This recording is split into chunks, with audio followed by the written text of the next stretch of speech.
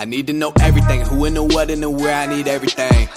Trust me, I hear what you're saying, but act like it's new what you're telling me. I'm curious, George, I hop in the Porsche, it's 5 and a horse, I'm ready for war, I'm coming for throats, to turn to a ghost, I need to know everything. Now you be surprised at the info you get is by letting them talk, so I'm letting them talk. Gotta keep quiet, maneuver in silence, then let them in, chalk up their body, another one body, that's just how it go. I got some secrets, I'm shaking the game. Hello and welcome to JK Plus One. I am not your host, PTF. He's running around somewhere in Europe. He's in the UK, I think. I think that's where Cheltenham is. I don't know. Is that in the UK? They had a big pick six today. Anyways, he's at Cheltenham. He wore an American flag tie. What a troll that gentleman is. Anyways, I'm not PTF. I'm Jonathan Kinchin, and I'm really excited about this week's episode. I got my man Dale Romans, and I've had some outstanding times with Dale. We talk about the first time we met, which was in an airport, and I went up to him as a fan, and we ended up hanging out, which was cool as hell for me at that time. And then I've got to have dinner with him. I've got to go to freaking minor league wrestling with him. We've hung out, and every time it's a blast. And we got him for an hour here, and it's a ton of fun, bunch of stories, great insight, and I couldn't be happier to spend the time with Dale. I think you guys are going to really enjoy this one. And I promise you, I'm guaranteeing, you're going to feel a little unsatisfied when it's all said and done. It's not long enough for the fun that we were having, but what I will promise you is that we will do part 2 this summer, Saratoga. Maybe we'll set up the cameras outside of his barn, get a couple of cigars, and I'll let him go again. And we'll go a little bit longer that time around. So I want to thank our friends at Qatar Racing for believing in this podcast, supporting this podcast, and being an outstanding partner. It's been so much fun to be back at it, and the response we've gotten from all of the listeners has been outstanding. So thank you all for listening. Make sure you share, make sure you retweet, make sure you like, comment, all that fun stuff. But let's just get to it. This one's way too fun of a conversation. My friend, Dale Romans. Dale Romans, how are you? I'm doing well. How are you, buddy? I'm good. I've been excited about this one. I was fortunate enough to go. I went to dinner with you and Tammy in Saratoga, went to Salibo, and you were just telling amazing stories the entire time. And so I've been looking forward to this for quite some time. Well, that was back when I was drinking, so it might not be as good today. You're still off the sauce, huh? Yeah, well, I mean, I slip up every once in a while, but I'm trying hard. It's a tough demon to beat now. I hear you still. I remember on Car Talk you said you replaced it with cigars. Yeah, and I had one a few minutes ago. I came in the house, Tammy, and made me throw it out. So, yeah, she doesn't like that. She doesn't like any bad habit I have, and I got too many of them to count. Dale, I normally reach out to people that are close to the person I'm talking to because they can set me up for some good stories. I got to say that your daughter Bailey came through with a million things for me to set you up to talk about. So this should be a lot of fun. Yeah, well, that's not a good sign because her and I don't always mesh on the stories that should be told. But, the first thing I thought we ought to talk about is the first time we ever met. Okay. Yeah, that's a good one. You remember when that was? I do. I do remember. Where were we? We were at the Albany airport. Yes, we were waiting on a delayed plane. Yeah, to Chicago. I think it was Million Weekend. Yes. And you must have had someone run. I don't remember who it was. I don't remember either. It might have been little Mike Fury won. It could have been. When did he win? 14? No, that was 12, I think. Oh, okay. No, it would have been after that. But I don't know. I think I've told you this before. I don't know if you remember, but when we were sitting there, Robbie Alvarado called you. And he was talking to you about Not This Time and telling you that he hadn't sat on a horse like that since Curlin. Oh, and yeah. I remember I called my buddy in Vegas and got a Not This Time future as quickly as I possibly could. Well, you would have cashed that thing if he hadn't gotten hurt in the Breeders' Cup. That's for sure. But what I remember, we were sitting there eating stale pizza, waiting on that plane. We're both aggravated, and I hate to be brutally honest, but I didn't know who you were back then. Of course. But he came, sat down with me. I said, "This is my kind of guy in a flowered shirt and some wild hair. We're gonna hang out together." Yeah, it was like 2000. It had to be because my first time going to Saratoga was 2015, so it had to be around then. And I never I hadn't been on TV or anything yet, so I just remember that I think the way I broke the ice was our mutual friend John Nichols. Oh yeah, that's our good friend. That Big John's my buddy. He's been my buddy for a long time, and I think that was it. Once you said his name, and the way your parents came across, me and you were good. We sat there and ate some stale pizza together. It's funny. I actually messaged John Nichols this morning because the picture that I'm going to post, I always put a picture of who I'm having this conversation with. The picture I'm going to post of you is when you were holding that championship belt from that night we went to wrestling in Kentucky. Yeah, that's pretty good. Hey, that was a fun night. And our buddy down there that owns that wrestling operation, I've been harassing him a little bit because there's a couple of guys in there need managing. So don't be surprised when we come back next spring that I'm going to come out as their wrestling manager. That is going to be really good. It's time for me to get into that type of atmosphere. I think you need to be on TV. Yeah, one of the highlights I've had in my life is Jerry Lawler, the King Jerry Lawler, put me in a headlock on Beale Street one night when we were out drinking in Memphis. And I don't think we need to get into the whole story today, but that's the way the evening ended. Oh, man. It's a funny story because it wasn't just me and Jerry Lawler. It was an odd, eclectic group. The other guy with us was what's his name? Belding from Full House, or not Full House. The principal from Saved by the Bell? Saved by the Bell. It was me and Principal Belding at Saved by the Bell and Jerry Lawler. And we'd all been drinking. And the Principal Belding, I don't know his real name. I just called him Principal Belding the whole time. I told him, you were a little hard on Zach all the time. We were so messy. He said, hey, don't get mad at me. That was the producers. Didn't you almost do a reality show? Did I hear that was true? And we've shot a bunch of reality sizzle reels, they call them, over the years. And yeah, there's a couple in progress now. So who knows? One of these days it might happen. I might be up there with the Kardashians. One of my favorites is it was that movie the Hennigan brothers did, the first Saturday in May, when you and your son Jake had that big wad and Pletcher was giving him a hard time. I love that documentary. The Hennigan brothers did a heck of a show, and if anybody wants to, it may be the best racehorse movie ever made.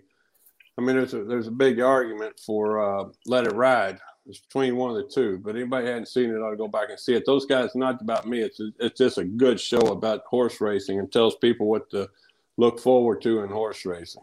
No, and they did a great job. They followed Barbaro, and they followed you around, and I guess at that point you knew Jake was going to be hooked to the racetrack, and he couldn't get away from it, huh? There was no shot of getting him out of the races. He was about 14 or 15, and he was gambling all the time. And I'd always put a limit on what he could gamble with. And Tammy would get mad at me. I said, damn, Tammy, the best way to get him out of gambling is to let him gamble because he'll figure out he can't win. So one day he comes home, and it's the last day at Churchill Downs, and I had a horse in I liked, the first-time starter. He said, Dad, please, just let me play whatever I want today. I said, go ahead. You can blow it all. He came home that night with $50,000 when he was 15 years old, and it's been downhill from there. Oh, my gosh. You said he was 14 or 15. When you were 14, you and your brother ran your dad's barn at Ellis? We did. My dad was leading trainer in 1980, 1981, I think 1982 at Ellis Park, and he had a factory job. Back then, there were a lot of trainers that had to have second careers, and they probably are today. I mean, I don't run into him like I used to, but he was well educated, very smart man. He worked in a factory in Louisville as a supervisor, And he would take my mother were divorced, and he took my brother and I first year. I think we were 13 and 14. He got us a hotel room. He said, "You guys run the barn. If your mom calls." Back then there weren't any cell phones or anything, so we had to go to the payphone and talk to her. They tell her I'm back in the hotel room, and he went back to Louisville and left us, and had a groom picking us up every morning and dropping us off. Paid her a little bit extra, and they wrote a big article. The Phantom Trainer strikes again. We set a record, won 24 races that first year. We were down there, the two of us. My brother galloped them all, and I ran the barn. Oh my gosh! She also set me up with one that I've never heard you tell, where your uncle or her uncle, so your brother rode a race for your father, and then Tammy rode a race for you. Yeah, that was a pretty good story. That goes later in life though, but you know, Tammy's father was a trainer, a jockey, and her brother was a very good jockey, Billy. And we had to do a little backstory on that because Billy and I were really good friends early on, and he went off to ride in New York, and he told Tammy she should come into Kentucky, try to pick up some of his business. So little Tammy, 4'6", walks into my barn. This was a long time ago. We've been together forever. Stuck her little hand out. She said, "I'm Tammy Fox. I'm here to be a jockey." I said, "Hey, Tammy Fox, nice to meet you. Sit on my couch here and let me finish up work. You're mine for the rest of our lives." And it took me about 3 or 4 months to convince her that it was the right thing to do. But she went for it. And then so you fast forward, now Billy's in town. He's back in town. He's riding everything for my father, and she's riding for her father, and I'm probably just still assistant trainer for mine. I might add a few horses of my own. And they drove up to Turfway Park together to ride, all 4 of them. I stayed at home. And Tammy beats Billy ahead right on the wire. And they put up the inquiry and disqualified Tammy and her dad and put Billy, her brother, and my father up. And then they all had to ride home together that night. Now, that's pretty good stuff. I'm glad I wasn't involved or in the car because I'm sure it was hectic. Oh my gosh, it would have to have been. You know, talking to you, and just even when we, you know, just the times we've hung out, it's, you know, you can really tell that you love it, and it's not just something that you do; it's who you are, and the stories you tell. It's just a life on the racetrack provides so many different opportunities for wild stuff to happen. It does. And there's so many great people and great things. And I think the thing that I love about the business more than anything, and you probably feel the same way, is I get to be around greatness every day. It's either meeting someone I should have never met in my life or the greatness of the athletes that I get to see every day and get to hang out with. And anytime that you're in an industry where you can hang out with greatness, there can't be anything better. I mean, whether it's Andy Serling, which I think is great at what he does, or you as my friend, I consider a good friend, or the horses that we deal with, the jockeys that have been good to me over the years. Pat Day is one of my greatest mentors in the game. That every day I get to go to work, and there's a good chance I'm going to run into someone who is great. You know, it's like probably picking which one of your kids is your favorite. Which one of your horses, maybe not the best horse you ever trained, but just which one of your horses was kind of your favorite horse that you always think of when you think of your, you know. Well, when they ask me that, I mean, it's easy to say Shock for Little Mike, Not This Time, Kitten's Joy, Roses in May. Those are the ones people are expecting. But I'll go back to R. Pat Rooney. R. Pat Rooney was a horse I claimed for $3,500 when I was 15 years old. And I worked hard on him every day. And my dad let me keep him in the barn with me. And I rubbed 4 horses and R. Pat Rooney.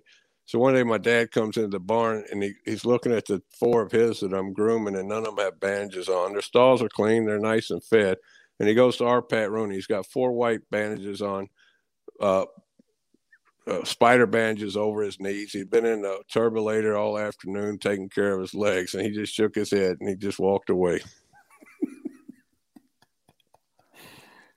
Did they take him from you? Our Pat Rooney got claimed for me 3 times, and I claimed him back all 3 times. And I'll tell you, he was a horse back then. He had an ankle that was so big it was on his registration papers. He must have been born with it, because on his description it said enlarged left white ankle. And he just became my pet and one of my favorite horses of all time. And then you could go to Miss Mindy.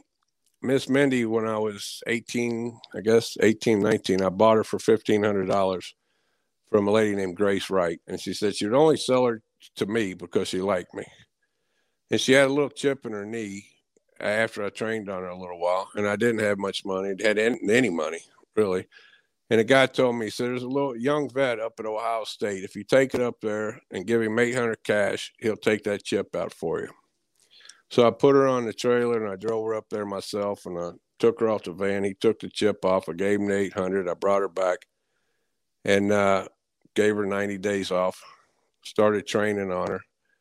And I didn't have enough money really to pay anybody to help me. And so this little girl started working for my dad. She was 18 years old, Laura Hernan. And I said, Laura, if you get on my horse every day, you want to be a jockey, I'm going to let you ride her if you want, but you got to help me get her there. And she loved it. So she's working for my dad, and she's getting on Miss Mindy every day. And Miss Mindy starts getting better and better and better. And we work out of the gate with a couple of solid horses, and she worked in 59. I talked back then, you could talk to the clock. I said, hey, let's make that 102 if you want to. And that's what he did. And we're coming up time to run her. Laura had never ridden a race or never won a race. And I had never won a race as a trainer. It was the first horse I was going to run as a trainer. And my dad and his owners and a couple of guys said, don't ride Laura. We'll pay her. Put somebody else on it. We'll all bet on Miss Mindy the first time out. Maiden 3,500 at Turfway Park. And I said, it's the greatest decision I've ever made in my life, and it taught me a lot going forward. I said, a deal is a deal. Laura's going to ride. Nobody has to bet. If you don't want to bet, don't bet.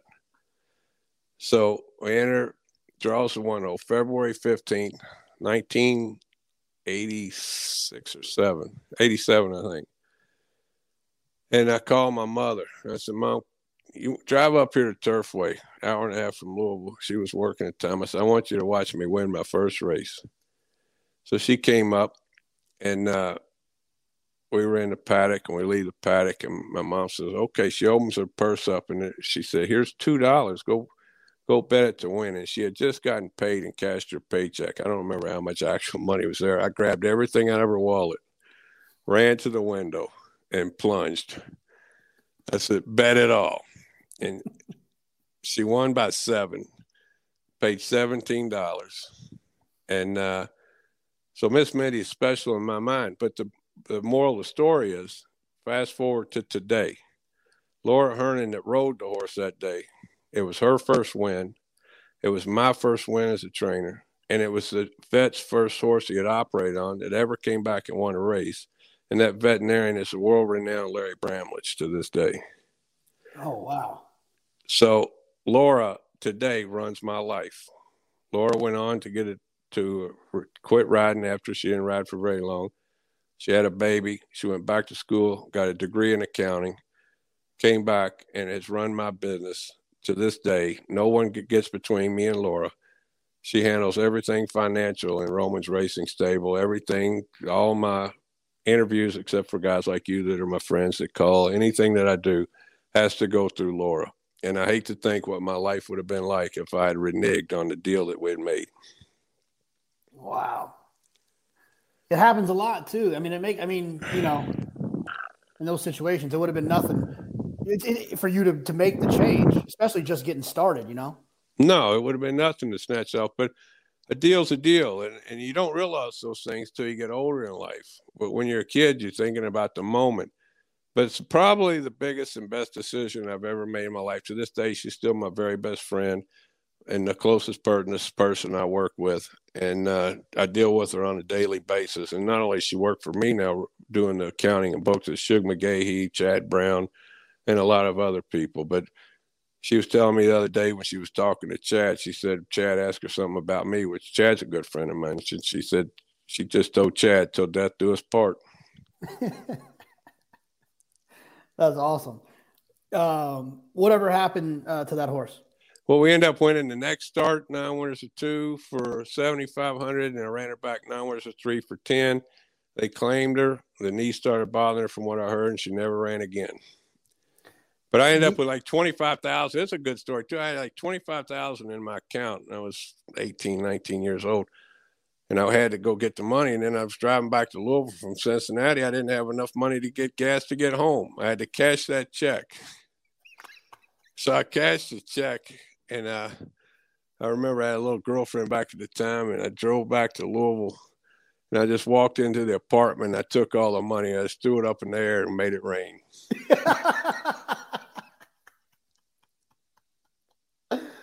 Oh, that's amazing.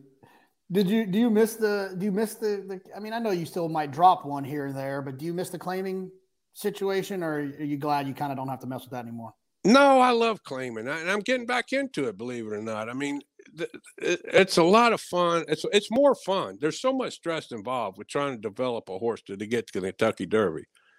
You know, I've got a couple of clients, and the only success is if you get me to the Derby. That's too much stress. But the way the money has come around in Kentucky, especially, and the claiming and the restructuring of the claiming system, where they check them after the fact, and if they're not hurt, you get them. If they're hurt, you got the other person gets them. I'm getting back into the claiming game. I think I claimed 4 last year, and they all did well. And don't be surprised if you don't see me jump in. I might plunge and make it rain in the claiming industry this year in Kentucky. Yeah, I mean, look, if you can grab one, and I feel like there's so many, because people's expectations are so high. Like you mentioned, you got a client who, if you don't win the Derby, like, what are you doing? There's a lot of horses still, like useful, talented horses that end up in those spots because they just can't be those stakes types that everybody's looking for. It is, and it's a lot of fun. The only thing about claiming that I never liked, I don't want to lose a horse and somebody make me look bad, but I'd also hated claiming a horse and make somebody else look bad. Everybody out there are my friends, but that's part of the game. But it is fun to just try to figure out what you can do different, make a little change here or there, get a young horse in your barn, and try to improve it. And and like I said, we've done, I think, 4 or 5. I did 4 or 5 last year, and it was a lot of fun. And this year, I think we're going to try to blow it out a little bit.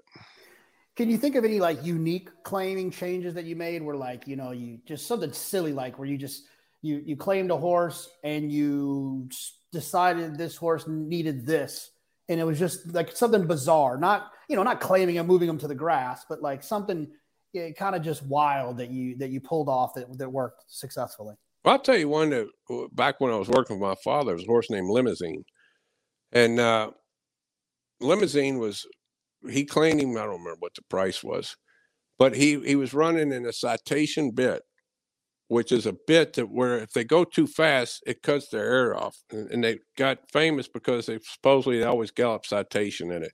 When he would start pulling too hard, it would squeeze his nostrils or whatever and cut his air off where he would have to slow down. And they were running him in this citation bit because it was a runoff in the race. And this was really my dad. It wasn't me, but it taught me a lot. He claimed the horse. He was sprinting 3/4, running a citation bit, trying to restrain him. He said, here's what we're going to do. We're going to put a D bit on him, which is the most mile bit, and we're going to run him a mile. And the first time he ran him back, he ran one of the fastest miles of the meet at Churchill Downs because he just let him roll. And what that did, that taught me to just quit fighting with them. If you can't beat them, join them and do what they like to do and maximize what their potential is and what they want to do. You know, it's funny you mentioned that because you taught me that lesson before we knew each other. You taught me that lesson with Shackelford. And I remember you were the first person that I ever heard say that if you're going fast up front, all the closers are probably going faster than they want to go. They want to go too. That's true. And that takes me back to Roses and May in Dubai. Roses and May drew the 12 hole on the outside, which was a perfect spot in Dubai. And we're going 1.25 miles. And we're having a meeting with John Velasquez, me and Ken Ramsey. We're all sitting over there. And of course, I'm so broke I can't pay attention at the time. And $360,000 more money than I ever expected to have in my life.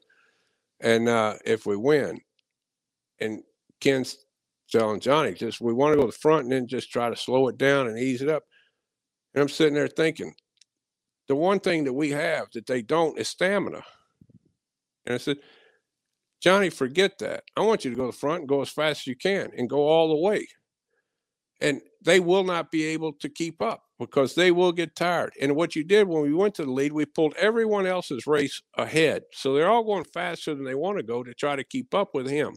And if you go back and watch that race, you'll see Choctaw Nation runs up like he's going to blow by him and just runs into a wall at the 16th pole. And he hits the wire, and it worked out. And that's when I figured out, and it helped me. That lesson probably really helped me manage Shackelford, because Rosen May had speed and stamina. You give me those two things in a racehorse, and we're going to own the world. And Shackelford came along later, and I'd already learned that lesson. And as a handicapper, I'm sure after that you've watched and seen that plays true a whole lot of times. Oh, it's led me to so many leans on horses that I think a lot of people would kind of lean away from. Like, I don't give a damn how many speed horses are in a horse with a horse like Knicks Go. I was always going to take Knicks Go because, I know he's going to have to work to get to the front, but he's working. They're all working with him. And it's that whole speed of the speed idea that Shackelford was one of the first horses that I kind of remembered developing that idea with. Yeah, and it'll play true more times than not. If you are the true speed of a race packed with speed, and you get to the lead, the rest of them are in trouble. Now it'll fail every once in a while. It failed with me on the one time I can remember. It was Promises Fulfilled in the Florida Derby. I thought he was the speed of all speed, but I didn't know there was a speed horse in there that was going to make us go 44. And then we all collapsed in front of him. But that's a rare occasion. It has worked well for me over the years. If I have a horse I know has the stamina and the speed, just get and go. But one of the things that I realized about that point, though, is that, yes, occasionally it doesn't work. But what I've learned is the times that it doesn't work, it wasn't going to work the other way either. So you might as well do what you do rather than try to do what you don't, because either way you're losing. Either way you're going to lose. 100% right. 100% right. And it will work more times than not if you have a special horse. Little Mike was another example of that. We go to Little Mike was I know we're going to jump around here a little bit, but it'll all tie together in the end. Little Mike, we went to the Arlington Million to run 1.25 miles, and everybody said I was crazy. But I thought we were controlling speed in that race, and pace makes a race. And I thought everyone would think that he can't get the 1.25 miles, and they would let him gallop along on the lead. And Joe Bravo thought I was so crazy. He stayed in Saratoga to ride a horse for Todd, and Ramon Dominguez picked up the mount. And, of course, we got out there on the lead. He was simply galloping along for the first a quarter mile, and then it became a mile race from there, and they're not going to beat him. And that's what worked out and won the Arlington Million. And it was a race that I've always wanted on my resume from the time that John Henry and the Bart hit the wire together when I was just a kid. I thought this got to be the greatest race in history outside the Kentucky Derby. And Little Mike went on to win. So then we move on to the next step is go to the Breeders' Cup. Well, we're planning on running the Breeders' Cup Mile all along. And about a week out, I start looking and handicapping and start thinking, I don't see any way we can beat Wise Dan. You're not going to outfoot him and beat him. You're not going to get to the lead and steal the race in a mile race with the greatest milers in the world. And I called Carlo and I said, Carlo, I think we should consider going in 1.5 miles. And he said, go ahead, do it if you think we need to do it. So up until the day before entries, I was going in 1 mile. And so we decided to go ahead and run in the Breeders' Cup turf at 1.5 miles. I put him in there, and I got the handicapping.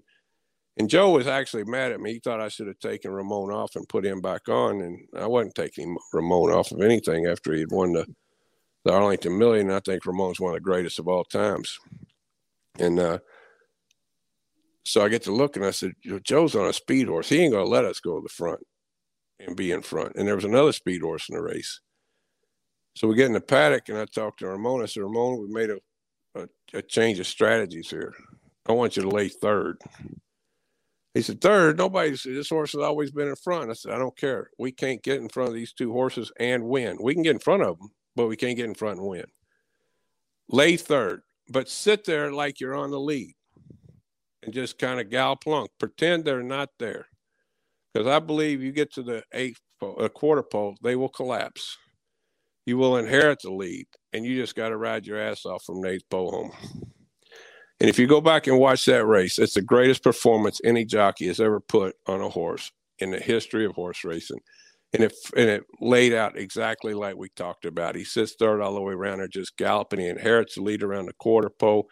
And at the 8th pole, he just rode his ass off home, and Suge's horse comes running from behind and just can't catch us. And one of the best races I've ever seen a horse run or a rider ride. Now, on this topic of speed, and this is a tricky one for you, but I think I know what you're going to say. Do you feel like if American Pharoah would have been ridden more aggressively in the Travers, do you think your job with Keen Ice would have been more complicated, or do you think Keen Ice was winning no matter what?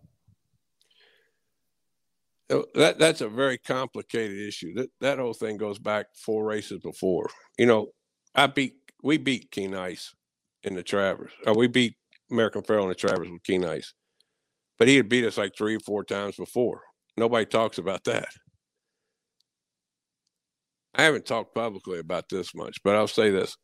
When we ran into Haskell the time before, American Pharoah won geared down. But we came running from the clouds, and we went past him galloping out. And I'm standing there watching the gallop out, and it didn't look like he grabbed a bit and tried to run with us. And it put in my mind, I keep thinking that he's a tired horse, because normally he wouldn't let us get past him, even galloping out. So we move on to Saratoga, and Bob's a good friend. We've talked a little bit, and I shouldn't put words in his mouth, but I felt talking like Bob did not want to come to the Travers, that he felt like American Pharoah needed a little more time. And then they shipped him in, and do you remember the day before the race, they let people come and watch him train? Mm-hmm, mm-hmm. And there was probably 10,000 people there that day, and they're all cheering when he came out, and he went way too fast the day before galloping around there, I thought. And I thought he looked a little light in the race. And we were walking over for the race, and that might have been the most spectacular thing I've ever been involved in. Back up a little bit to the day of the draw of entries. In the draw, we go to the draw downtown Saratoga, and anytime they give an open bar and a microphone can be a problem for me. But the CEO of NYRA had limited the number of people. I don't remember what the number was, 50,000, 90,000, whatever it was, that could come to the race, because so many people were wanting to come. And at the draw, they draw the numbers, and Andy has us come up and talk. And I said, all I want to do is thank the CEO for limiting the number of people who are going to boo me Saturday. And and walking over, I mean, believe me, American Pharoah is one of the greatest horses that ever lived. And I just watched him work his first work ever in Ocala with Ahmed Zayed. We always used to hang out at the stand. Every year we'd go up there and we'd watch Ahmed, all his horses work. It would be me and Bill Mott and Baffert and Asmussen, and every once in a while various different people that would show up to train for him. And I thought that's the most spectacular 2-year-old I've ever seen the first time he worked down a lane. And I haven't bet a horse in 20 years. I bet 100 on him first time he ever ran. He got beat that day too. But that's why I don't gamble. But so much respect for American Pharoah. He was the greatest horse that year.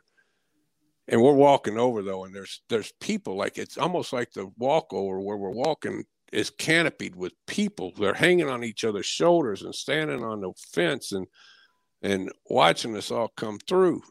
But I just felt it that day. I told my son Jacob, I said, Jake, today we got him. And to back up just a little bit, I was supposed to be all alone that day. Tammy had something going on. Bailey, my daughter, was at school. Had just gotten back to school at Dayton, and Jake wasn't going to be there. Jake calls me the first week. He said, I think I'm just going to drive up for the race. I think he was 16 years old. I said, come on up. And I'd like to have somebody with me. He drives up. And then Bailey, it just worked out that Mick Cronin was flying up on his jet from Cincinnati, the head coach of University of UCLA now, that was head coach of Cincinnati at the time, with his family. And Mick said, I'll put your daughter on the plane with me. We'll bring her up. Well, that's going to be great. And I was always speak the night before Travers at a wine tasting for senior citizens, Meals on Wheels. And I was there up on the stage, and Tammy walks up. She didn't tell me. Out of the blue, she got in the car and drove up to come up. So all four of us ended up there that day. And so we're walking over. I said, Jake, I think we got him today. I really do. And back up even further. The week before, Mike Leslie's coming off a layoff. He had been hurt, and he wanted some horses to work. I said, why don't you come work my colt for the Travers? And he worked him as beautifully he could. And I said, knuckle down on him, let him run. He worked in 59. And Mike's coming off the racetrack and said, the champ's got his hands full. He said, you might beat him. And Leroy Jolly, which was one of my childhood heroes growing up, had two horses left. And I gave him 2 stalls in my barn. And so for the last few years of his life, and we would hang out every day, and he would train his couple of horses, and I'd train mine. And Leroy's standing with me watching the horse work, and he said, you just won the Travers. Now, here's, in my mind, is a genius of horse racing and a lifelong childhood hero. And he's telling me, I've just won the Travers. He said, because you knuckled down on him. Everybody's afraid to train their horses going in these races anymore. You made him do the right thing. So now we're walking in, and all these people are there, and we saddle. And I always watch races live. My father told me a long time ago, it was really cold at Turfway Park, and I'm watching races, and I watched it on TV when I was like 16 years old. And I called him up, and I said, I couldn't see what happened early. I was watching on TV. We were in the back. He said, you can't take a minute and a half and stand outside and watch a race live. You can only watch them live one time. You can watch replays the rest of your life. So the rest of my life, I've watched every race, 99.9% of my races live, and then I'll watch them on TV. But it was so crowded that day, I couldn't watch it live. So we go into the racing office from the paddock. I couldn't get from the paddock to out front and find a place to watch the race. So we go into the racing office, and it's all four of us, me and Tammy, Jake, and Bailey, and we're standing there watching. And yes, we got helped a lot by Frosted and the setup and pressuring. And here he comes. He was a locomotive. He wasn't a Ferrari. He would just keep grinding and grinding and grinding. And he blew past Farrell and hit the wire. And I grabbed Tammy. And anybody out there that doesn't know, she weighs 90 pounds. And I was 350 pounds, way too fat. I grabbed her and picked her up, and we took off running. And I got halfway there and realized I was too fat and old to be carrying 90 pounds and running to the winner's circle. And I couldn't breathe when I got there. And Janine was standing there with ESPN, and she had some tears in her eyes. And I guess I ended up with tears in my eyes too. I said, she starts to interview me. I couldn't breathe hardly. And I'm thinking, but it's not, it may look like it's all excitement, which it probably would have been, but it was from carrying Tammy up to 400 yards and running through the crowd with her on my hip. And we get down. I told Janine after the thing, I said, don't ever do that to me again. I mean, she was a good friend, and she was happy for us. And I didn't go to the trophy presentation. I didn't go to the interviews. I walked back with Keen Ice and the blanket of roses or whatever the flowers are they've got on there, throwing them into the crowd. And it was unbelievable how the crowd was cheering my horse. And I thought, this is really cool about horse racing. As much as American Pharoah's America's horse and everyone wanted him to win, they respected the performance of Keen Ice today. And I was throwing the flowers up into the stands. But I get back to the barn, and who's waiting for me at the end of my barn was Leroy Jolly. And he walks up and gives me a big hug. And he says, welcome to the Trainers Travers Club. And that, I mean, I've got several highlights in my career, in my life, and things that I never would have thought it would have happened. But that is one of them that's at the very top. What'd you do that night? But it's funny that night. I'll tell any young trainer out there, it's not a good idea if you win the Travers to put the blanket of flowers around you and walk down Broadway. And that happened. And I must have taken 500 pictures. I don't know, 1,000 pictures with people in my blanket and my beers and my bourbon and everything I used to do back then, and the family with me. And then we ended up at the Donegal house and we had a big party and it was a great time. And here's another great story though, is one of Bill Clinton's best friends owned a little piece of, Mark Weiner owned a little piece of Keen Ice. And after winning the race, they give you a Longines watch, nice watch. I don't know what it's worth, probably a whole lot. And Tammy was going back the next day, and I handed it to Tammy, and I said, take this to Baltimore and tell him thank you for all his efforts and his work. And Baltimore is my lifelong assistant that we met when we were 19, and he's with me to this day. And I said, I want him to have the watch. And she took it back. But Mark Werner, which was Bill Clinton's good friend, heard that. And he's on a film with Clinton. And he takes his watch off and he said, the president told me to give you this. He'll get you and get me another one. And it was a watch that Bill Clinton had made when he was president. He had 10 Shinola watches made with his presidential seal and the United States presidential seal on them, and handed that to me. So I think that was a pretty good trade for Lee John. He told Clinton what I had given the watch to Baltimore, and he said, give him your watch. And that's one of my most prized possessions today. Wow. That's, you got to keep that one in the safe, don't you?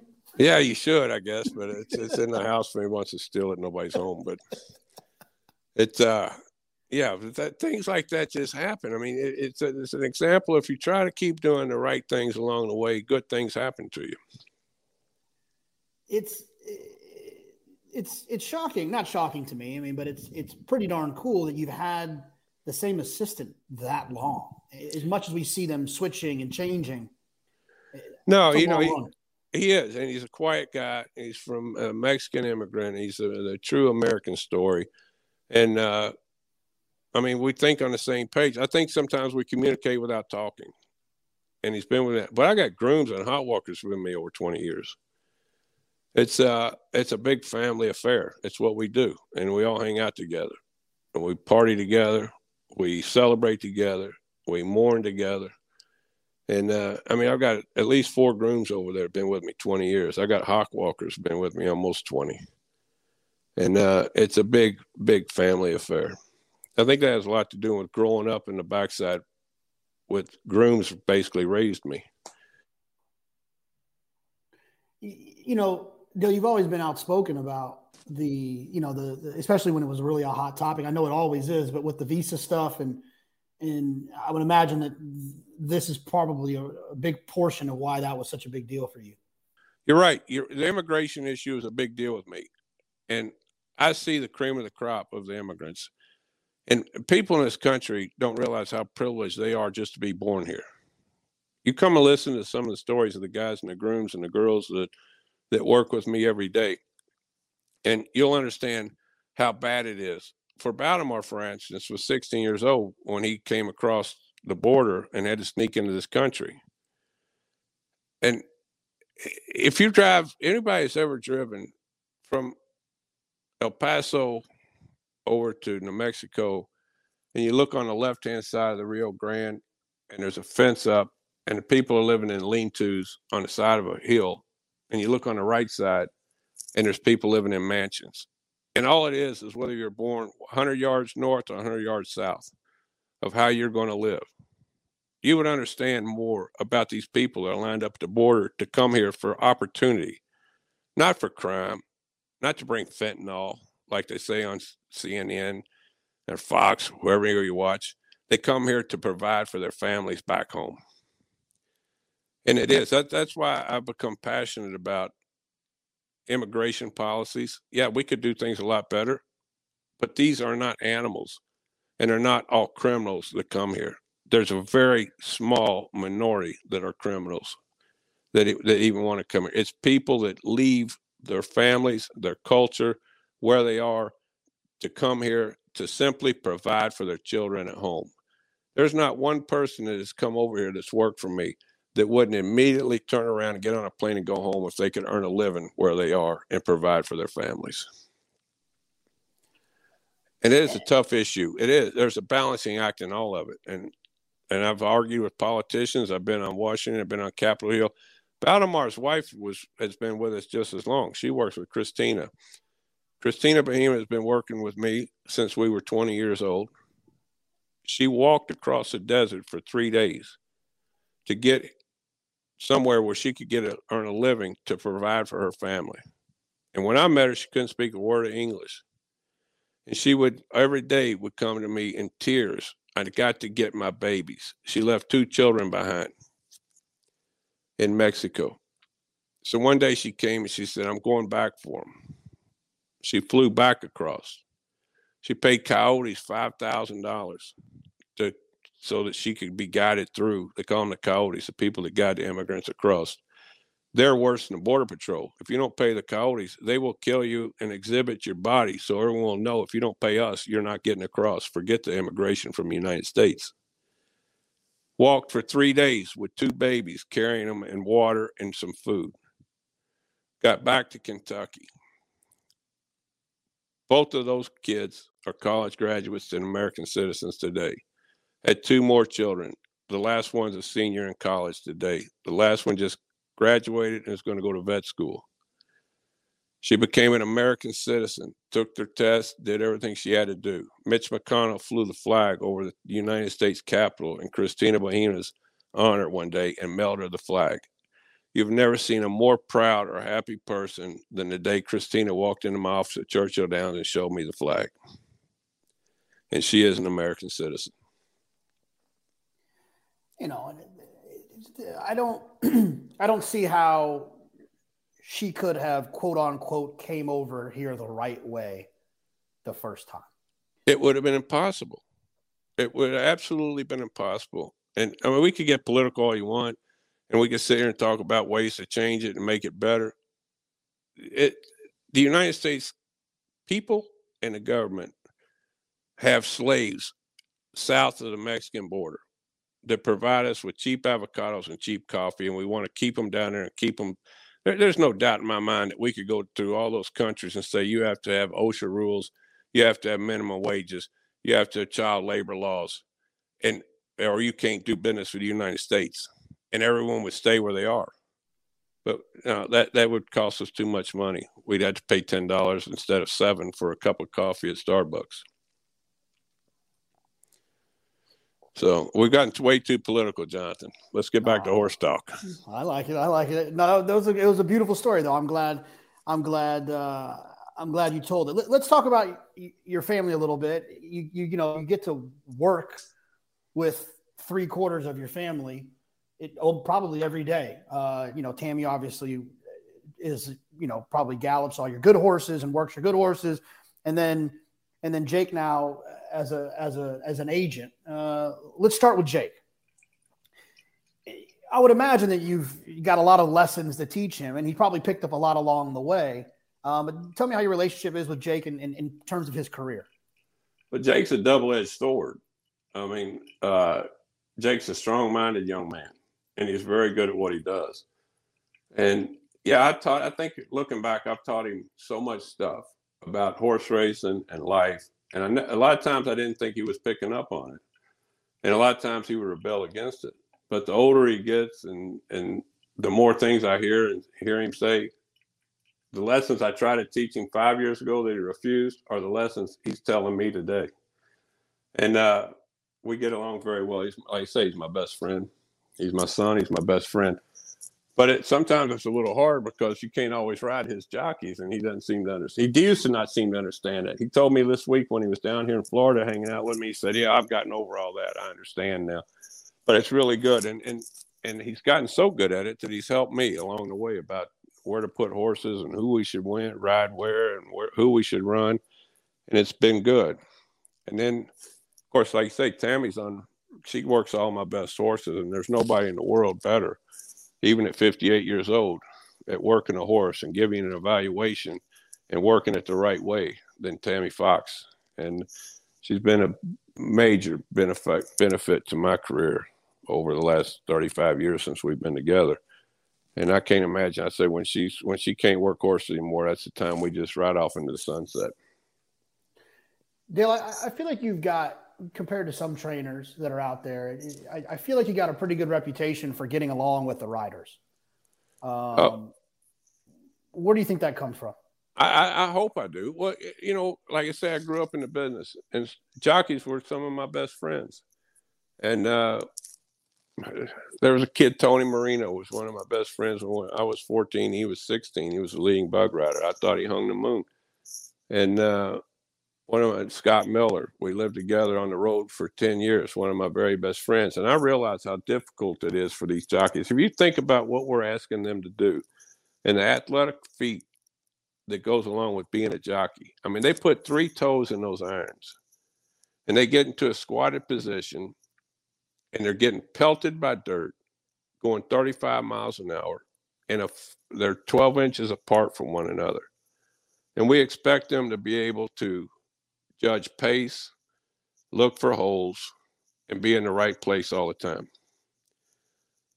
And just the fact that they can get around there in that position, people, they don't use their hands. It's all in their leg and their balance. They can put their arms out to their side and ride a horse if they keep going straight. It's an unbelievable athletic feat. And then on top of that, we tell them you can't eat. You got to be under 115 pounds. But we also want you out there at 5 o'clock in the morning to work horses to get them ready for the races. And I always thought the worst thing in horse racing has to be riding a horse that lost and walking back with the trainer and owner that have unrealistic ideas about their horse and explain to them what happened. If you could do it honestly all the time, it would be a great thing. And early on in my career, I figured out I'm not going to be that guy. I understand how hard it is for them. And I read an article as a kid one time that said everyone in the country can understand when they bet on a baseball game and the guy last batter up strikes out, they bet on a game. Or they can understand a guy turns around from the 3-point line and misses. We all played baseball and basketball, but none of us rode racehorses. So it's hard to understand that a jockey went too fast or went too slow or didn't find the hole or went wide. So I always told myself I'm never going to be that guy. And one of the great reasons is when I was a young trainer, Pat Day, another one of my lifelong heroes, he told me, he said, don't give me many instructions. He said, because he said, I don't know why, but when I go out there and ride with my gut, I feel like I'm a half a second in front of everyone else in the race. I said, I go for holes that aren't there and they open up. And it's something that your mind is calculating faster than you can. And if you will allow yourself to go with your gut, it'll happen. So I've never given jockeys a lot of instructions, and I've never given them a lot of grief after a race, because I want them, when they come and ride for me, to be relaxed and understand they're not going to get yelled at and beat up afterwards. And I want you to ride with your gut. And I think in the long run of my 30 years of 35, maybe 40 now, training horses, that's benefited me. And it really is a great lesson from Pat Day. Dale, you've won a lot of big races, but you've spent a lot of your time in Louisville at Churchill Downs. I mean, you train, if I'm not mistaken, out of the barn that your father had. Yeah, that's true. My barn 4 at Churchill Downs had a Romans in it over 50 years. As a kid, that's where I played. That was my playground.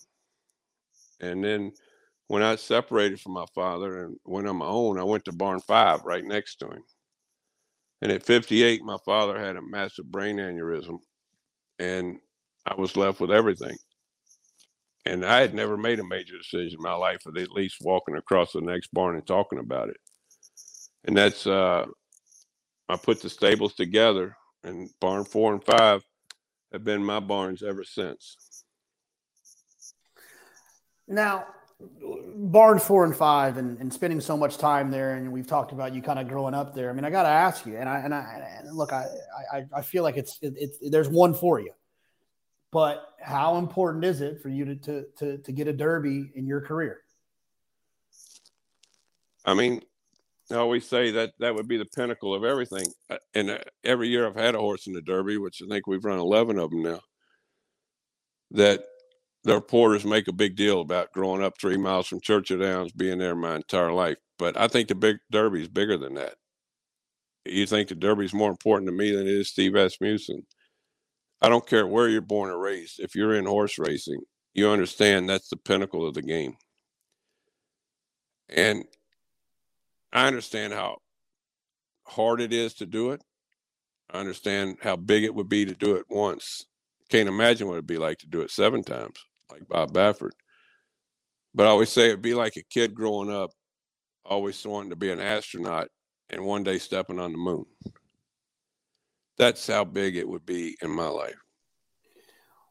Which horse did you lead over there that you thought was your moon? Like, what was the one that you thought, I'm going to step on the moon today? Is there one that sticks out, or did you kind of feel that confident with a lot of them? Well, there's 20 guys in the Derby, and if you've gotten there, that means you've done a lot of things right, and your horse is very good. And your horses, you've made a lot of right decisions with that horse. So there's not one person walking over there that doesn't think they can win. And I've always felt like that. Probably the one I thought had the most chance was Shackelford. You know, he was just a horse doing the right things, doing it all, everything right. And he came off the turn at the quarter pole on the lead. He made it all the way to the 8th pole on the lead. So I tell everybody, I know at least what it feels like to think you're going to win the Kentucky Derby. Didn't quite get there, but I thought I was going to for a minute. And, you know, it's a mile and a quarter might just been a little bit out of his range. But that's a good story that day, too, if you want to hear that one. Absolutely. So, you know, the Derby's a strange thing when you're a trainer. One of the big things, the first Derby I ran in, I wanted to watch my horse come out and listen to my old Kentucky home. Doesn't happen. You can't get from the paddock to where NBC wants you in time to hear my old Kentucky home. I've never heard it when I had a horse in the race. But we get out there and they run. Of course, Animal Kingdom wins. Grand Motion is one of my good friends. Everyone's watching the horses come back. They're still out front. Well, we got to go downstairs and go back to work, check your horse and see what's going on. So I come down, and the first person I run into is Graham. And he's got tears in his eyes. He's going the wrong way. We had a moment, we hugged. I said, congratulations, buddy. I said, but you're going the wrong way. He says, well, this is your house. Take me where I need to go. And he grabbed my back of my sport coat. And by then, people start coming back into the back, and we're trying to get through the crowd. And we weave around. I get him down the back steps into the area where you go down to the winner's circle. I said, now go get your horse, buddy. Congratulations. And I thought that was a pretty cool moment in my life. The two of us, same age, friends a long time, lifelong friends from there on, for sure. And that was a good day. And 2 weeks later was a little bit better day when I turned the tables and beat him in the Preakness. Now, but was that day wasn't without event, right? I mean, it was a stressful situation. You know, you had Patty and Patty was a year before that, right? No, that Patty ran at Derby year before and ran third. Okay, that's but right. When we go to Preakness, that was a very stressful day. So Patty's coming off a long layoff. Also, Patty Prado does not get the credit for the great horse that he was. He's one of my all-time greats. So we run him back first time out in the Dixie, the race before the Preakness, and he wins.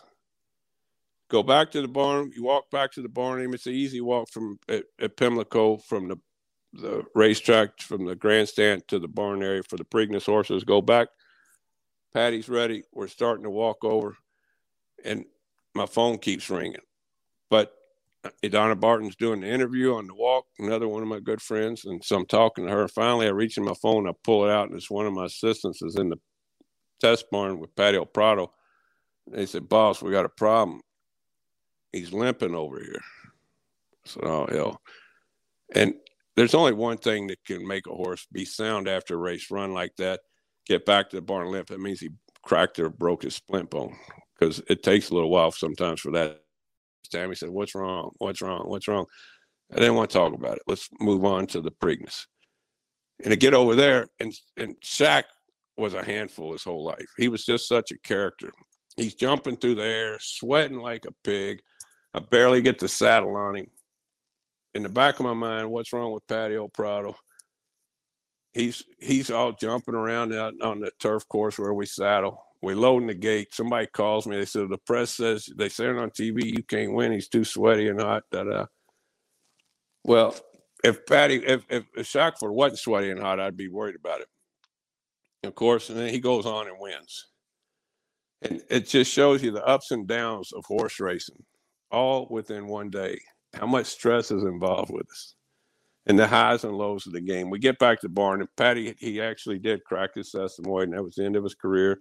But he was safe and healthy and back in the stall, and I decided to be fortunate for what I had with him and not depressed about the fact he's not going forward. And Shaq had just won the Preakness, a classic race. I'm a classic winning trainer now. And after the Preakness, they have a big party right outside the barn, and Pimlico does a great job. I know you've been there. You understand how good it is, how much fun. They do everything. They bend over backwards to make sure that everyone in the horse industry enjoys that weekend. Well, there's a United States congressman that my daughter introduced me to there, Dennis Cardozo, which became a very good friend. He wants to pet both of them. So I take him over to the stall, and he's petting on Shackford. Next thing you know, there must be 1,000 people that are coming over there. And finally, I said, after about the 8th bourbon, anybody wants to pet him, but if he bites you, it's not my fault. They all pet, and we had a wonderful night that night, partying and having fun. Well, it ended up with me and the bugler at the hotel bar that night, the last two people standing. And he still had his bugle. And I said, "Bud, I'm going up to the room. Is there any shot you can play me my old Kentucky home on the way to the elevator?" And he whips out the bugle in the middle of the hotel down the street from Pimlico and plays my old Kentucky home as I walk to the lobby. Through the lobby into the elevator. It was a night to remember. It's funny at that pinnacle, right, where you've won the Preakness. Like you said, you're a classic winning trainer. You know, did you ever think that moment was going to come true when you were in Florida sleeping on the turf course? No, that was never even a thought in my mind. It was never crossed my mind that I would. I don't know who told you that story. You've done your research. How did you end up doing that? Sleeping on the turf course? Well, I was a good football player in high school to begin with. Let's get this started. And then my grades weren't good enough to get into college, and they wanted me to go to a prep school. And I said, "That you think I'll get a lot smarter in prep school? That ain't going to work." I went to Beulah Park. So my father tried to force me back to college football and put me in a tack room at Beulah Park. And we didn't have any money anyway. He couldn't afford to get me anything else. But I was in a tack room that was leaking and asphyxiating me from the heater. And I started thinking to myself, if I'm going to live in tack rooms, why be up here in the winter? And I got in a car and drove to Florida, and I wanted to work for Woody Stevens. And I got down here, and I couldn't find a job anywhere. And I'm sleeping in my car, and I got real sick because it was all the moisture that was. So I started going out on the turf course at Hialeah after everything was done. It got dark, and I would sleep under the bush of the turf course. And I'd wake up all night worried about. I didn't want to wake up after the training started and not be able to get across the track. And so for the days that I couldn't go out looking for a job until I got my job with Woody Stevens and he found me a tack room to live in, I just slept out on the turf course under the bush. It was warm. And finally, I got a job with the legendary Woody Stevens, which was another childhood hero. And I spent the winter at Hialeah, living in a little hut at the end of the barn with a couple of hot walkers and a basset hound named Cleo. And I tell everybody that's the winter I became a man. Dale, what lessons that you learned from the old timers you were able to be around that you wish you could just kind of like were a prerequisite for everyone training horses, some of the newer trainers that show up here? What's one lesson that you've picked up from your time around those legends that you wish you could kind of instill in all these guys and gals that are training now? Well, one of the greatest men I've ever known in my life, and another one of my childhood heroes that became a very, very close friend late in life, was Alan Jerkins. And Alan, they end up putting us side by side over here at Gulfstream. And every afternoon, I would show up for feed time, and Alan would be there. And we would get in the golf cart, and we would circle our two barns and just talk. And I would pick his brain. So one day after the races, I was aggravated, and I was whining and bitching. And we'd had a bad day, and Alan puts me in a cart, and I'm talking about how much the game has changed, and I don't like it anymore. It's not any fun. And Alan's driving around, and he took me, I guess, to the furthest point we could go. And he said, listen, I'm 82 years old. I started training when I was 17. He said the game started changing when I was 17. Either change with it or get out. And he said, get out of my cart. He kicked me out of the cart, left me, and made me walk back and think about it. And that's truth. That's life. And if you go into today's time, we're in the biggest change in my lifetime in horse racing, with HISA coming in, all these things. And I've written some letters in support of let's work with HISA. And it all goes back to Alan. Either change with it and move forward or get out. And you think about it, Alan is the perfect example of that. He was winning races at 17 and at 84 when he died. And you have to roll with the punches and change and just get better and keep improving and keep doing what you're doing. But another thing Alan told me one time, he said, you're unorthodox of training. You have an unorthodox style. I watch it. I know. He said, I've been unorthodox my whole life. They talk about the riders I ride, what I do. He said, don't cave in to the pressures of the press, which are now social media. Do it your way. Continue to do it your way. And don't let anybody influence you, and you'll be successful. Dale, one of the things that stands out about you in the conversations we've had is that a lot of trainers, because that's they kind of the only thing they can see, they kind of have blinkers on. And everyone's guilty of it, owners and bettors. But as a trainer, you really do recognize the importance of the owners and the importance of the bettors. And I've always kind of wished that the industry could have you in their ear a little bit more, so we could try to figure out something that works a little bit better for everybody. That comes from Alan also. Alan told me one day, and it makes all the sense in the world. He said, there's two people that put money into this game, and everyone else takes from it, the owner and the bettor. They're the only ones that put money in. The rest of us are taking a little piece here and there, whether it be the racetrack, the veterinarian, the hot walker, the groom. So if you don't cater to those two groups, then there's no game. We have no game, because there is no investment into the game. There's no money put into it. And we really need to bend over backwards to make sure that anybody that invests into a racehorse enjoys the experience and gets treated with the utmost respect. And anyone who comes in and wagers their money leaves there having a good time, win, lose, or draw. We don't want anybody to overbet. We don't want anybody to overextend themselves. We want people to come and spend their entertainment money gambling on horses and leave there thinking they got their money's worth. And hopefully, there's a lot of good people working on trying to get that right. I think it was overlooked for a long time. Dale, this is one of those situations where I've had people on here and I've been happy to have them once, and that's going to be the only time. You got to be like a regular. We could go for another 4 hours, but I want to get you to the golf course. But I do want to ask you about one of your best horses in a stallion that's really been so prominent for very consistently for a long time now. Tell me how Kitten's Joy ended up in your barn. Well, that's a good story too. had just gotten a horse or two for Ken Ramsey, and he came to the barn one morning at Gulfstream, and he said, he bought like 60 yearlings with this, measuring hearts, and he was going to buy the Derby winner. And he told me, he said, if you go up and look at all my babies at 3 different farms in Ocala, you give me your list. I'm going to send Bill Mott and Wayne Lucas, and I'm going to divide them up between the 3 of you. And at the time, I mean, that was next level stuff for me. Put my name with those 2 guys, I'm on the road to Ocala. Not quite as naive then. I was more naive than I am now. Neither one of them went. So I went to all 3 stables. And I get to Bo Yates's place, and he's got a bunch of them there, and we're looking. And there's this big, pretty black horse galloping. I said, Bo, who is that? I need him. And he was a 3-year-old. He said, the horse had a bow tendon of Ken's. He's a 3-year-old, though. I said, well, I love him. And I jumped in the car, and I called Ken. I said, Ken, I'm going to write up all my thoughts on the 60 babies you got.